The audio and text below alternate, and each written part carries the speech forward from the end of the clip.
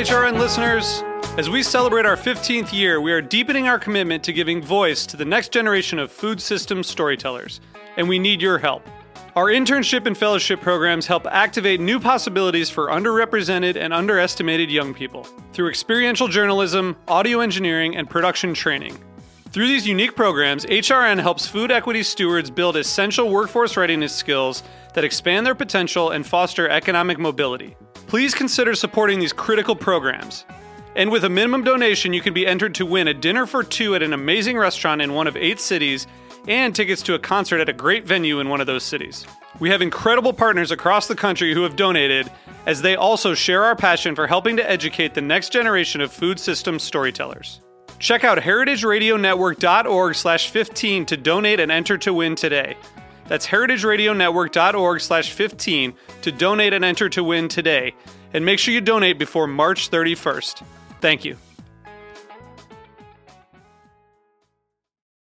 This program is made possible thanks to the generosity of our listeners.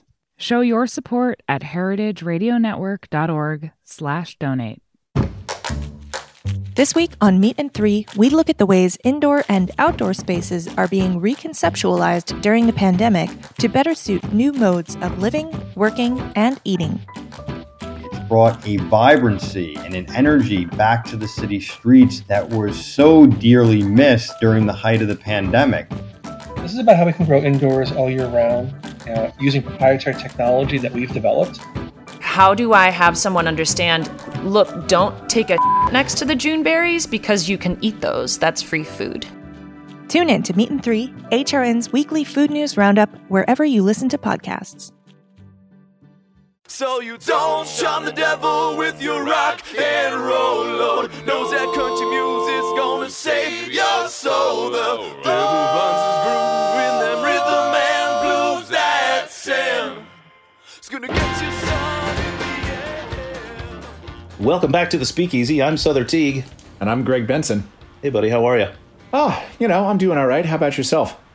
Man, so many balls in the air, so much juggling going on. It's a difficult and emotional time. We are planning to have a friends and family opening to the new iteration of Amoria Margot, which is just an expansion. The original Amoria Margot is still alive and kicking for now. This weekend, so starting Friday and Saturday. And additionally, because, of course, we had to close Mother of Pearl permanently, as well as my beloved Honeybee's All-American Whiskey Bar permanently, we are doing a sale right now to bolster our bottom line. We're selling all of the inventory because New York State's restrictions are relaxed on that. So we can operate as a bottle shop, basically like a liquor store. So if anyone listening in the New York area wants to pick up some bottles, go to amoriamargot.com. And then there's, under the menu, there's a spot that says order online, and it's got an entire list of our inventory from both Mother of Pearl, lots of cool rums, some standard stock items, of course, and a lot of real gems in there, a lot of Foursquare stuff. And similarly, Honeybee's is selling all of its all-American whiskeys. So again, a lot of stock items in there, but several cool-ass gems in there for competitive prices. We just started the sale yesterday. It's taking off really well. It's really going to help fortify us through what we perceive as going to be a pretty difficult winter. So, yeah, man. I mean, does it at least feel nice to be busy again? Like, I mean, forward momentum has been in such short supply these last 7 months, and we're bar people. We're not truly happy unless we're stressed out all the time and constantly busy. What is it like basically to be back and moving towards a goal again, which is something that I don't feel like a lot of us have done for a really long time? There are parts of it that feel quite good. The sort of literal moving of the body in a sense of being busy. We've been doing outdoor service since we've been allowed to do that, and frankly, the word busy never really surfaces. We've now just taken to saying, busy for COVID, which is still, we're taking in on any given night half of the revenue that we would take in on that same night pre-COVID. So 50% revenue. Sadly, because of the nature of it, it takes us at least 3 times the labor to accomplish half the revenue. So it's a model that simply doesn't work. we're sinking. We're just sinking slowly. I keep saying, a lot of my colleagues and I keep saying it was just a race to see who fails the slowest. And we've done this crazy Hail Mary at Amore Amargo to expand into the space next door and create a retail store and a secondary bar that's reservation only. But we feel that the new space is very conducive to the climate right now. Of course, it's built for social distancing currently, and the model that we're going to operate it under, we feel, is built for, somewhat social distancing forever. It's going to be reservation only. It's very spaced out. It's prefix, so you can pay in advance, and it's going to be a unique experience. And then the store out front can now operate, at least until the restrictions are closed down, can operate as a bottle shop, so we can sell Amaros and spirits. We're still selling, of course, books, barware, and bitters. We've got bottled cocktails that we make. Several of our standards at Amore Amargo, the 8 Amaro Sazerac, the Sharpie Mustache, and the Deep Pompelmo. And then, of course, we're doing classics, the Old Fashioned, the Manhattan, and the Negroni. Some custom ones based on menu and availability of product. So the shop is beautiful. I posted photos of that on my Instagram. You can go check them out. It's Creative Drunk, or at Amore Amargo's Instagram. So second phase of that is to get the bar open, which we're calling Amore Reserve, or Reserve at Amore. I'm not sure how we're wording it exactly yet. We'll figure all that as we go. To be in motion a lot for, basically, we're getting these orders, which came at us a lot faster than I expected, frankly. We're getting these orders, running down into the liquor room in the basement, bringing them up and sort of lining them up on a shelf with names, and then people are coming to pick them up, and it's great. It's good to have people come in and say, "Hey, I bought a few bottles just to support you." Especially a lot of the items what we had lying around, of course, when we were unexpectedly closed, are just stock items. But people are like, "I'd rather buy it from you than buy it from my local liquor store, because the liquor store has been really getting a lot of my money over the course of COVID, and I haven't gotten to give any of it to you." So trying to spread the wealth. Of course, we're not rooting for any liquor stores to go down, but we're rooting for ourselves to stay up. So there's something satisfying to be, hey, we got another order, run downstairs and pick it up. We did a little over $4,000 in bottle sales just yesterday after we launched this thing. So and then on there you can schedule when you're picking up. So we've already got people scheduled to pick up all the way through the weekend. So it's pretty gratifying to know that you've got people out there that are supporting you.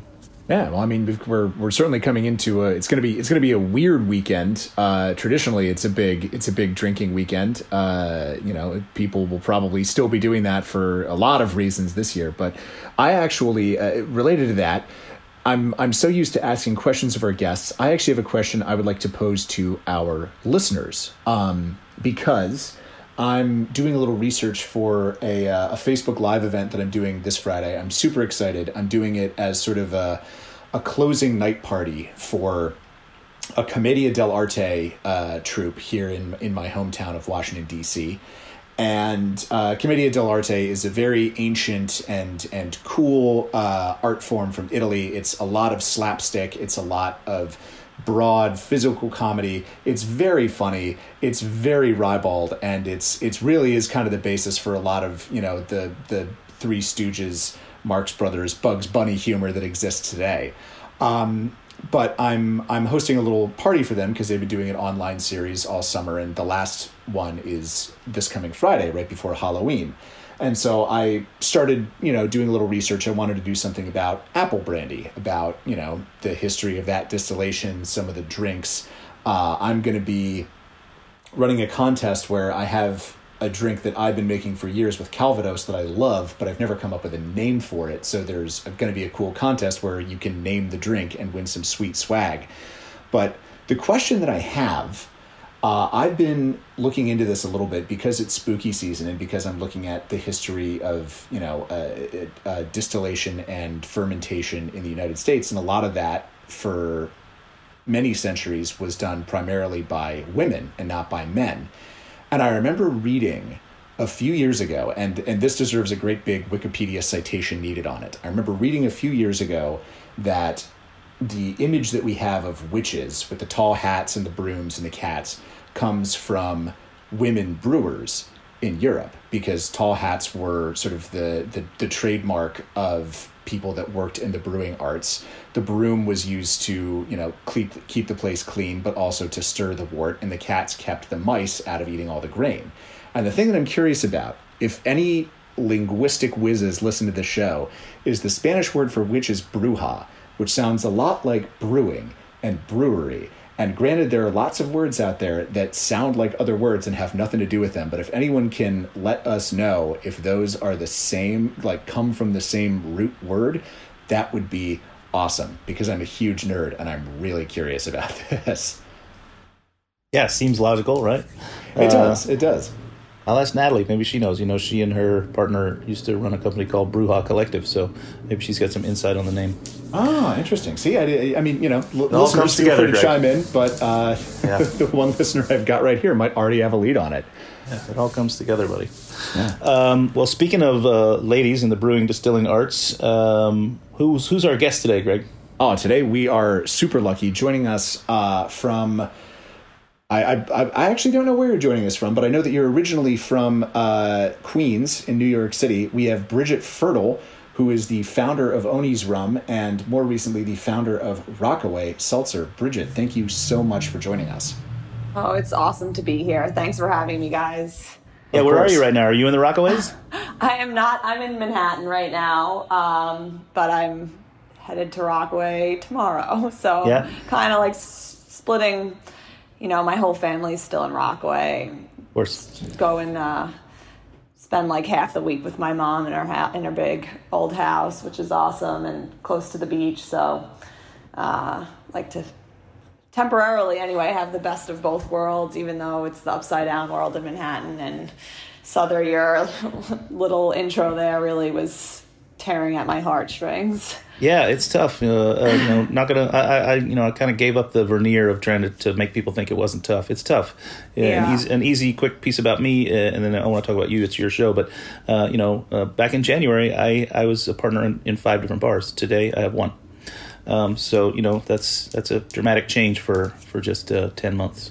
And frankly, that happened, several months ago. We made those decisions. So, yeah, it's not cool. But let's talk about you. You are a pretty fascinating person. You carry an MBA, and you worked on Wall Street for a while. But you worked in consumer goods and focusing a lot on global alcoholic beverage brands. Talk about that a little bit, and then we'll whittle our way to how you went from that to rum to seltzer. Yeah, it's been an interesting, 10, 15 years, whatever it's been. So yeah, my whole family has been in small business, so I definitely have like that entrepreneurial spirit in my blood, and they kind of directed me towards business school.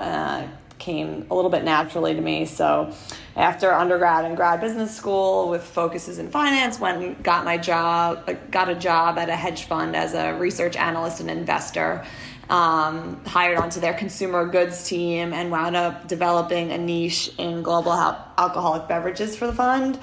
So it was just something I like to eat and drink, and the investments are pretty good returns, good brands, good cash flow, all of those things from the big publicly traded guys anyway.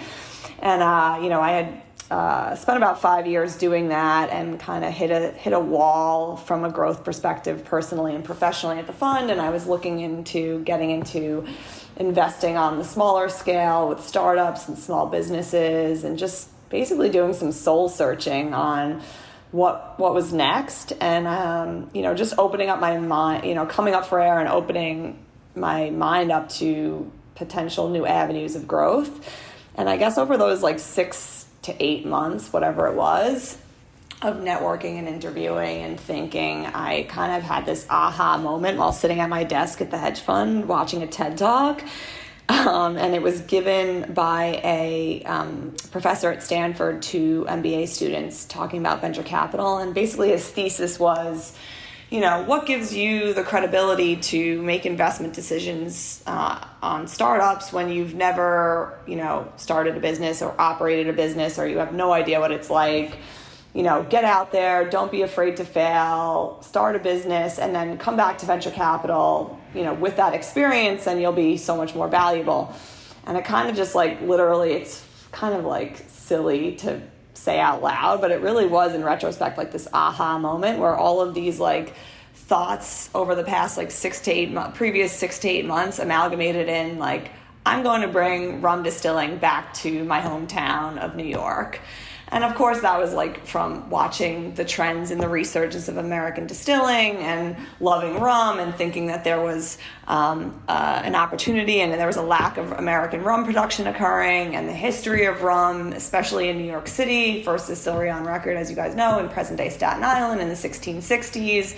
I was like, I'm young, I have some savings, I'm gonna like ditch my apartment in Manhattan, move back with my parents, and like build a distillery and just like go for it. And like, whatever. If it doesn't work, I can always just fall back on Wall Street again. So yeah, that was at the end of 2011. I packed up my apartment and moved back to Rockaway in Queens. I was supposed to be for a year. I think I lived there for 4 years before having enough money to move back out and get my own place again. It was me alone for the first couple of years there, built a distillery on the east side of Williamsburg in Brooklyn and made a rum called Oni's, which the vision was to make a funky, unique white rum using interesting fermentation methods. And that, kind of led to a big strategic distribution partnership in 2017 with Proximo Spirits. And then I feel like that relationship had to be born out of your business savvy, right? It definitely was. I kind of came, and I'm sure you guys have discussed this in various ways over the years on the show, but came to this hard realization that I really wanted Oni's to be a national brand. I still do, of course, and I, as an independent sort of one SKU company, was like, I can't do this by running around hand selling by myself. I have no power in a market that, is a 3-tier system with big suppliers and big distributors, and I need some strength behind me.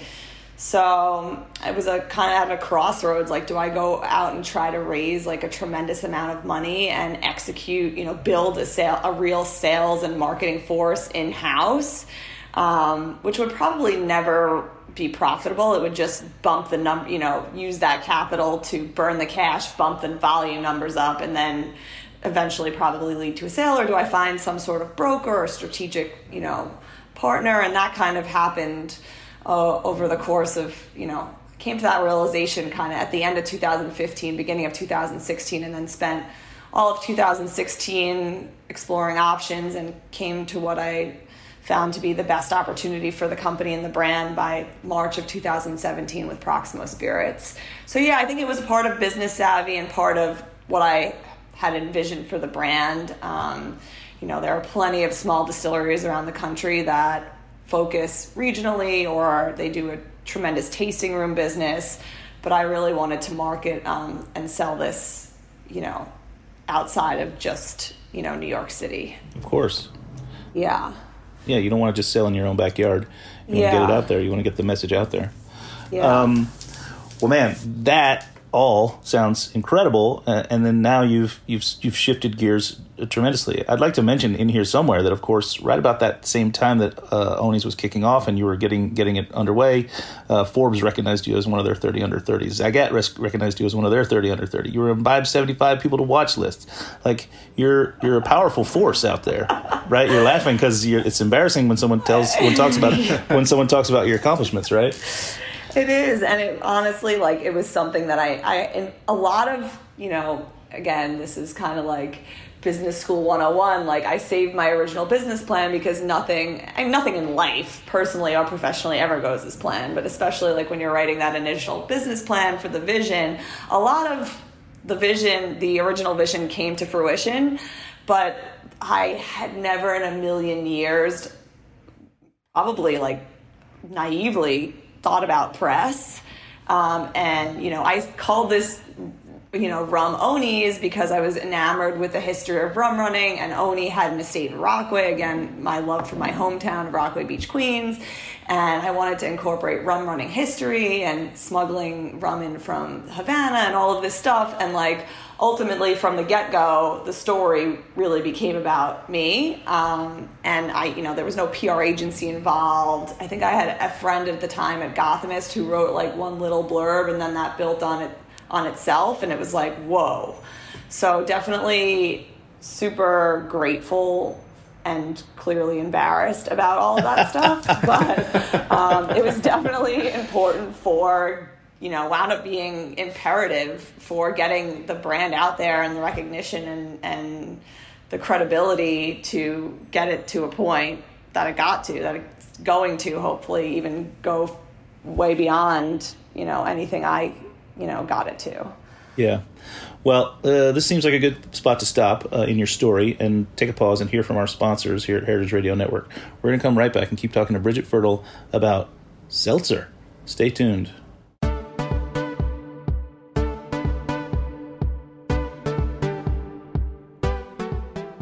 All of us at HRN have been keeping busy, despite working and recording from home. This fall, we're proud to announce new shows on the network that each bring important and enlightening stories to listeners around the world. While the world is in turmoil and the future of our country is uncertain, there are certain constants that help keep us going. For us, food and storytelling are essential. While we can't come together in person, food podcasts from HRN provide a virtual table we can all gather around. Bringing exceptional stories to your ears and keeping you informed on the ever-changing political and environmental issues of our time is integral to our mission. At a time when the world around us is rapidly changing, HRN is committed to being here for our listening community, and we need you to be here for us. Join our table and help ensure the future of food radio by becoming a member of HRN. Go to heritageradionetwork.org/donate to make a contribution. Check out the latest additions to our lineup while you're there. You can see all of our series at heritageradionetwork.org/new show.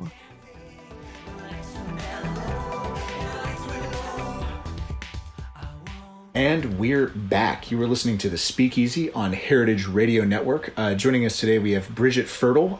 Before the break, we were talking about your rise to beverage stardom with Oni's Rum, and now let's talk a little bit about the pivot to making a non-alcoholic seltzer that's further ingrained in the history of where you're from. And when you were talking about a little bit before the break about saying the company, you were kind of walking us through the, I'm sure, difficult decision of like, what do I want the future of this brand to be and what do I want my future to be? And I wanted to ask you, how much was there a sense of, I want a new challenge. I want to do something different. Like, if I leave this, it didn't seem to me like I'm going to go out and do another rum ever entered your head. You wanted the chance to do something that you hadn't done before and push yourself. Was my read right on that? For sure. I mean, as we were just talking about, we solidified the strategic partnership and distribution relationship with Proximo in 2017, and I worked with them from 2017 to earlier this year to integrate the brand into their portfolio and scale it. And over those 3 years, because I had the support of a much larger company, I had a little bit of time to sort of breathe. As you guys know, like being in your own business, like it can be quite suffocating. It's rare. And coming up for air is a rare thing. It feels like you're in a hamster wheel. So once I had an opportunity to kind of even just like take one beat, I just started thinking about what was next, and it became pretty, not apparent, but similar, like you read about in any kind of academic theory about this. There is a personality conflict between entrepreneurial types and big corporations. And that's not meant to be like negative. It's mainly just learning about myself over the course of 3 years and what I wanted next and what was going to be challenging, and really not knowing, because Oni's was my first baby and will always be my first baby, and was so much a part of my professional identity, but also my personal identity. Right. When you own a business, you become the business. Yeah. I don't know that there's a separation between Amore Amargo and Southern Teague. You know what I mean? No. not in my eyes, and frankly, not in the consumer's eyes. I am that place. That place is me. Like, yeah, For it's sure. hard to. So yeah, you are Oni's. So and then now you've pivoted. So what are we? What are we now? Exactly. So I just think it took 3 years to figure it out, and I have far from figured it out, but I figured out what I want to do for now, and sort of get my hands dirty with a non-alc. Again, just like a little bit of an amalgamation of like balancing who I am, which is like one half loves bars and restaurants and food and booze, and the other half like tries to balance that with like health, wellness, better for you products. So things I was consuming on the one half of like health and wellness all throughout the past 8 years, from, trends in herbal medicine to functional beverages to, kombucha, coconut, all of these things. I was just kind of watching what was happening, and most recently came to learn about adaptogens and herbal medicine and those kind of ingredients being used in non-alcoholic beverages. And I was intrigued about it and thinking about it, taking a lot of thought over the past couple of years to kind of just bottle my other essence, the other essence of my personality sort of in a can, which again, inspired by my hometown, which is Rockaway Beach, Queens, which is such a unique place because it's a city beach. It's a beach on the Atlantic Ocean in New York City, so it's where the streets meet the beach, and it's really a one-of-a-kind place. And also, using these ingredients that were kind of are on the up and up to create a functional aspect to these sparkling waters, sparkling beverages, seltzers, what have you, that are in the better for you category. So I like to think of the mission as like, I call it a dual by dual mission, dually functional. So it's dually functional in the fact that it's better for you. 2 of the SKUs are everyday, like anti-inflammatory, anti-immunity, all natural energy, anti-anxiety. So health and wellness. It's also better. It's also functional because it goes towards saving the ocean. So as a member of 1% for the Planet, 1% of our gross sales go to Surfrider NYC, which is the local chapter of Surfrider, and they combat climate change, they mitigate plastic pollution, all the things for the ocean, again, tying back to our hometown. And then dually accessible, so it's accessible from both a flavor profile and a price point. I felt a lot of the beverages in the category were super niche from a flavor profile and also inaccessible to a wider audience from a price point. So that's kind of like where I'm going after the market opportunity. And again, this all sort of started as a passion project, something to do on the side. And as it's come to life, it's become more and more exciting to me, and I think that there's a tremendous opportunity, so I'm excited to kind of see where it goes. Well, that's one of the most exciting things about a passion project is if, once you get into it and once you hit a groove and once you find that, it's not just something that you're pouring effort into and not getting anything back out of, but that there's almost this, like, it feels like being in a canoe on a river, and like all of a sudden the water starts moving faster and faster and faster, and there's a sense that you're just kind of like this thing that you're on is being pulled by all these other forces that want it and want to enjoy it along with you, Totally. And I didn't see it coming, to be honest. I mean, again, doing this in the midst of the wildest year, I didn't foresee this like fire in my soul again. It's been a feeling that I haven't had in a while, to be honest, since starting Oni's. And like starting Oni's, driven by the vision, was in the hamster wheel working myself towards executing that vision.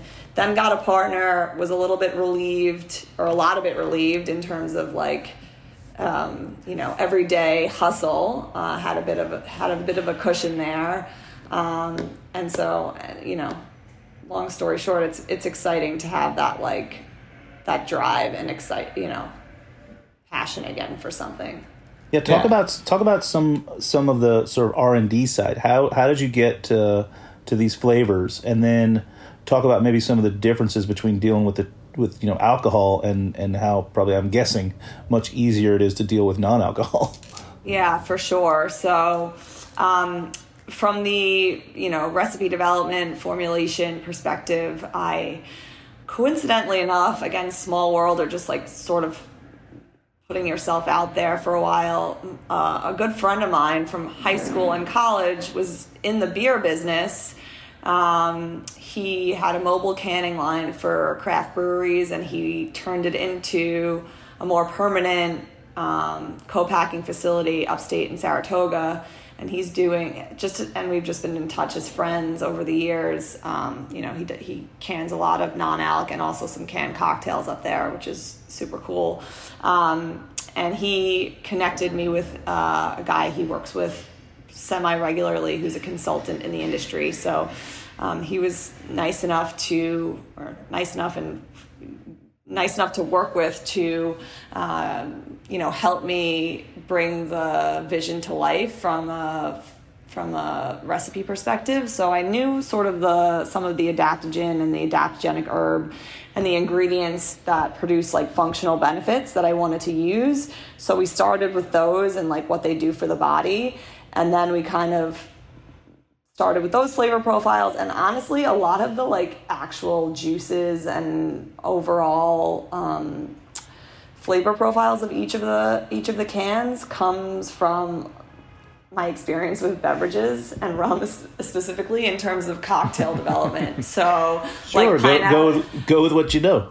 Pineapple ginger. We knew we wanted to use the health benefits of ginger. And I know from making rum cocktails, pineapple goes with ginger. People like that. I know it's sold on cocktail menus. So, and it's also my own flavor profile, like my own palate, what I personally like, which is a huge risk. This was the same thing with Oni's, right? Like I made a rum by myself to my taste, hoping somebody else might like it. So in a way, I'm doing that again. But I did have the consultation services of somebody else. So part functional, part what I think the consumer will ultimately like, a little bit influenced by a beachy vibe with pineapple, watermelon, guava, blueberry for the berry hibiscus. Obviously blueberries are very functional fruits.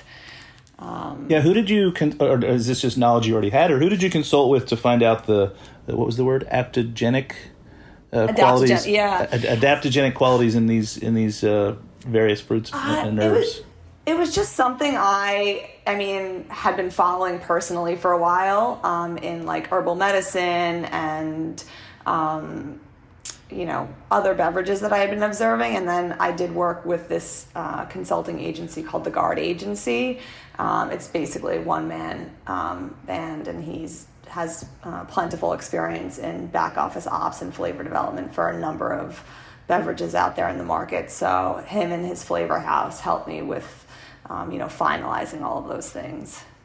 And a lot of these herbs and ingredients are still just becoming known in the marketplace to a smaller consumer. So hopefully we're just at the beginning of kind of iterating on these. Oh yeah. Well, one of the questions I was going to ask you in this interview was, what prompted the shift from making a very high, not like rocket fuel, but it's not beer, it's a distilled spirit, so it's pretty high ABV, to something that is totally non-alcoholic. But listening to you talk, it makes perfect sense. I feel like I don't need to ask the question anymore, because you were talking about being in this very competitive, very kind of like head down, work everyday thing to realize your vision with Oni's. And I'm looking at your website for Rockaway right now, and I feel like I'm at the beach. Like, it's very much kind of focusing on taking a step back and focusing on putting stuff into your body that's going to be good for it and relaxing and restorative. And it seems like that sort of mimics your, the trajectory that your life has taken in the beverage world. Right. And to be honest, like, you know, again, back to balance. These adaptogenic herbs like help balance your body and like try and achieve, in theory, you know, homeostasis on like a, you know, variety of levels. But like that also just goes back to like my personality of like, okay, like I'm drinking a Coastal Immunity right now, and like, you know, in an hour or two I'm gonna have a glass of wine, you know. So it's kind of just like trying to weigh out like what's going on in your body and, you know, in your mind. And these also, by the way, make really good mixers. So, you know, it's a pivot for sure out of alcohol, but like I'm never gonna say I'm never getting back into alcohol at some point. But it's been really cool. Again, I think, Souther, you were asking this a few minutes ago, just from a business perspective, to be out of the liquor game has been, and it's only been 3 or 4 weeks, and we're only digital right now, and we're, you know, lined up for traditional retail distribution Jan 1, at least in New York City Metro and Long Island. But, you know, it feels already that you can touch the consumer a lot easier. Just because I can sell direct, I can sell through my website, I can make a wholesale price for this account and make a different one for that account, and make deals that are legal, and like not just sort of blindly sell pallets into a distributor, not get any information from the liquor distributor, not really understand where those bottles are going and how they're being used. And like, at least for now, I mean, we're in the nascent stages with Rockaway, but like just it already feels like there's just so much more control over like where the cans are going, how much money you're spending behind each activation, so on and so forth. Within liquor, there's so much regulation. It's just really so much regulation to do that. So much regulation and so many different regulations depending on where you are. I assume that non-alc is the same in New York as it is in Iowa, as it is in Texas, right? For sure. Whereas that's simply not true with alcoholic beverages. There are rules, there are ABV requirements, where you can and where you can't sell, how you can distribute, all the things you just said, what you can and can't give to people. You can't give them at different prices. Dealing with distributors, if they don't know about your product, they're not going to be inclined to push it. But, you know, these are products that kind of push themselves in a strange way, or you can push them harder without. I just see it being so much easier to get the product in front of people.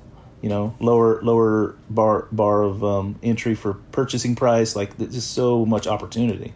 Right, like, you know, we have a small distributor lined up for January, for example, in New York, and they cover, I don't know, let's say 500 accounts. But that doesn't preclude me from like also signing on with like a beer distributor or a liquor distributor, as we said, like mixers or like alternatives to booze in the on-prem. Like, there is no exclusivity. I can also sell direct from my website. There are just multiple avenues for distribution and sales, and like, which I think ultimately will make it more, maybe a potentially more competitive. There's like a little bit of a lower barrier to entry. But it also isn't playing with like the super, you know, big suppliers and big distributors that the liquor industry, you know, compromises. Right, and then I think the second thing that's fascinating to me is that with Oni's you came out with just the one mark, as you said, you're one SKU, but this you're launching with how many? 6? 4. Okay, 4. Yeah. You know, again, you got it's just an easier path to market, so you can start off with more marks than I think you can with distilled products, right? Or sure. At least a lot easier. Like, when I first started doing like real research, when I decided I wanted to get this off the ground, I was just like laughing almost. I'm like, wait, there are no rules about this? Yeah. It's like, I was like working with consultants, and I was like, wait, are you tricking me? Like, am I gonna get like in trouble for this? And like all of this stuff. They're like, no, you can put this, that, the other thing. I'm like, what? So it's been an interesting ride so far, and it's like hasn't even started yet, really. So. Right. So you mentioned you launched during COVID times, and what's your distribution like at this point, or has it really gotten out there at all yet? It hasn't. So the plan was always like, again, I just kind of went with my vision for this year before it started falling apart. Just stayed the course because I didn't know what else to do, and it was just like, let's just keep surrendering to whatever's happening. So the plan always was to launch online the last day of summer. So we did meet that goal, which was September 21st. Again, sort of to complement the brand and the aesthetic and the inspiration of the hometown. And to just stay digital for the end of the year, obviously, like similarly to liquor, October, OND, October, November, December, no one's really doing anything, right? It's like everything's in place and whatever's been distributed is just getting reorders. No one's looking at new products. So the plan was always to distribute digitally and sell digitally and try and trial and get some feedback from the consumer through online sales to see if things needed to be tweaked. And then, work towards tweaking them for 2021 and also line up traditional up and down the street retail distribution, which we have done, as I mentioned, for January, and just solely focus on New York and sort of getting as wide and as deep as possible here. But of course, like, consumer behavior has changed a lot. So, a lot of the traditional ways of like launching a brand are not available in terms of like similar to liquor and like a lot of product, consumable products like event sponsorships, activations, even like in-store samplings. People are running in, grabbing trusted brands and running out. So, a lot of those, even like sales calls aren't being done traditionally. So, we have this distribution lined up for January, and we're just going to kind of roll with the punches. And I think this time around with like running a business, I'm going to try to the extent possible just to be a little bit more nimble, which is going to be just by nature of how this business model is working so far is going to be a bit easier than with Oni's, because like with Oni's I had a physical distillery and a plant to run and manufacture. With this, I've outsourced a lot of it to like agencies, so you can sort of dial back spend or pump gas into some avenues and try to pivot with what the outside world is telling us. Right, and I feel like so many more opportunities for that with non-alcoholic, as we've talked about, so much more or so much less restrictive on how you do your business. So currently, I looked on your website, I got there through your Instagram page, which is Drink Rockaway, right, on Instagram? Yeah. And I see that I saw that on the website there's a shop button, and you ship everywhere in the United States, and you're even offering like a subscription. You want to talk about those things? Yeah, so we're offering free shipping nationwide, so that's also one of the cool things. Like, we're available nationally off the bat, again, through the internet, but still, like, to get to that level in other markets is like impossible. No, it's literally impossible. No one launches that. You can't get something everywhere on day one. That's just not a thing. Totally. So and also, to be quite frank with you, the online, the web store, I guess, is basically a means to get exposure and to generate trial. It's hard to see how scalable it's going to be. It costs a lot of money to ship heavy cans. Yeah. So in order to like get to the price, like we're at $2.49 a can, basically, at what we suggest you buy, which is a 16-pack, $2.49 a can. That includes shipping. At retail, our suggested retail price, like in store, will be $1.99, and we'll make more profit off the $1.99 can. So it's a volume game ultimately. But well, also I assume you're playing the game to do what you said, to get it in front of people. Like you're eating a little bit of the cost lowering your margin pretty considerably, but to get it in the hands of someone in Cleveland, Ohio, or someone in I don't know, Des Moines, Iowa. I always pick on Des Moines. I don't know why. I've never been there. I don't think you can now. I don't think they'll allow you in. I don't think they want me the there. shit you said about them on their show. I do throw a lot of shade at Des Moines. I don't know why. But you want to get these cans in front of people so that they can taste them. So you're willing to take that hit in the beginning. And then an eventuality will be you wouldn't be necessarily shipping directly from yourself. You'd say, hey, guy in Des Moines who used to order from me all the time, there's a store right next to you that carries it now. 100%. And so in the interim, as we kind of grow that, I wanted to offer the digital consumers a monthly subscription because it guarantees me volume, essentially. I mean, you could sign up for a monthly subscription and cancel it at any time. It doesn't lock you into anything, but it gives me visibility into volume and how many cans I'm going to sell. And again, it's more of a volume game than Omi's was. And it also gives the consumer a discount for committing to 32 cans a month. And of course, I'm thinking that is more spread across multiple members or a couple or a family each month. So just wanted to offer a variety. Again, the cool thing about this is if no one's buying monthly subscriptions, I can take it off the website. So, or already it makes sense. I think if I recall off the top of my head, an 8-pack of any individual flavor winds up to be $4 and change a can, and if you buy a 16-pack, it's $2.49.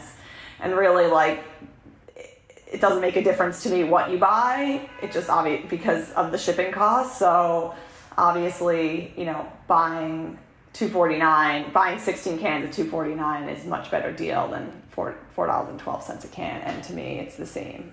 So. Yeah. 32 cans of delicious seltzer a month, that's just barely over 1 can a day. If you're sharing it amongst a household or a roommate situation or whatever, Or your neighbors. I mean, people are getting together and doing a lot of things together crazy during COVID, right? For sure. And so what we've seen so far, and what I expected, because we were 5 weeks into sales, is most of the purchases have been combo packs where you get 4 cans of each variety.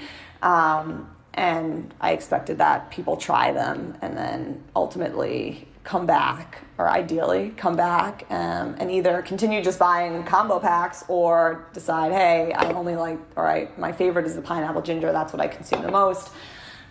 I'll buy 16 of them, or I'll get a monthly subscription of them. Yeah, right. Pretty cool. Seltzer subscription from Rockaway. Yeah. So I already plugged your Instagram, Drink Rockaway, all one word on Instagram. You got any other? If anybody wanted to get a hold of you, is that the best way? I'm currently answering. Again, it's the more things change, the more they stay the same. I'm currently answering all the direct messages there, but I'm also have my own personal Instagram handle, which is Bridget, BRIDGETC. Firtle, FIRTLE. You can get me there, or same name on LinkedIn. Firtle is a very rare name. I think my family's the only one in the country that has it, so you should be able to find me easily on any of those platforms. Awesome. Well, this has been a pretty fascinating talk. Thanks for spending some time with us. It's great to hear that people are pivoting into things that are driving their passions even during these pretty difficult times. Yeah, it's. I really appreciate being here. It's always so fun to be on your show, and it's been a full circle experience. Now I look forward to the next time. I know. Hopefully under better circumstances. Yeah, we have to start another new company, and then we'll have you back on. Yeah, that's all. It's pretty easy. It's pretty easy to get on the show. No, we'll have you back on when we can have you in the studio and we can drink some of this pineapple ginger seltzer with some rum and have a piece of pizza. That sounds fabulous. Quote unquote normal life. if it ever resumes, I'm to the place now where I'm curious if this is it. Is this as good as it gets? It's these. See, when Damon's not around, I'm the downer. He keeps me up. He's the silver lining. I'm the dark cloud. These past 2 weeks, or even this week, it's so dreary in New York City, and there's a real chill in the air, and all I want to do is cozy up to a warm bar and have a cocktail and ugh. Yeah. Yeah, the different days.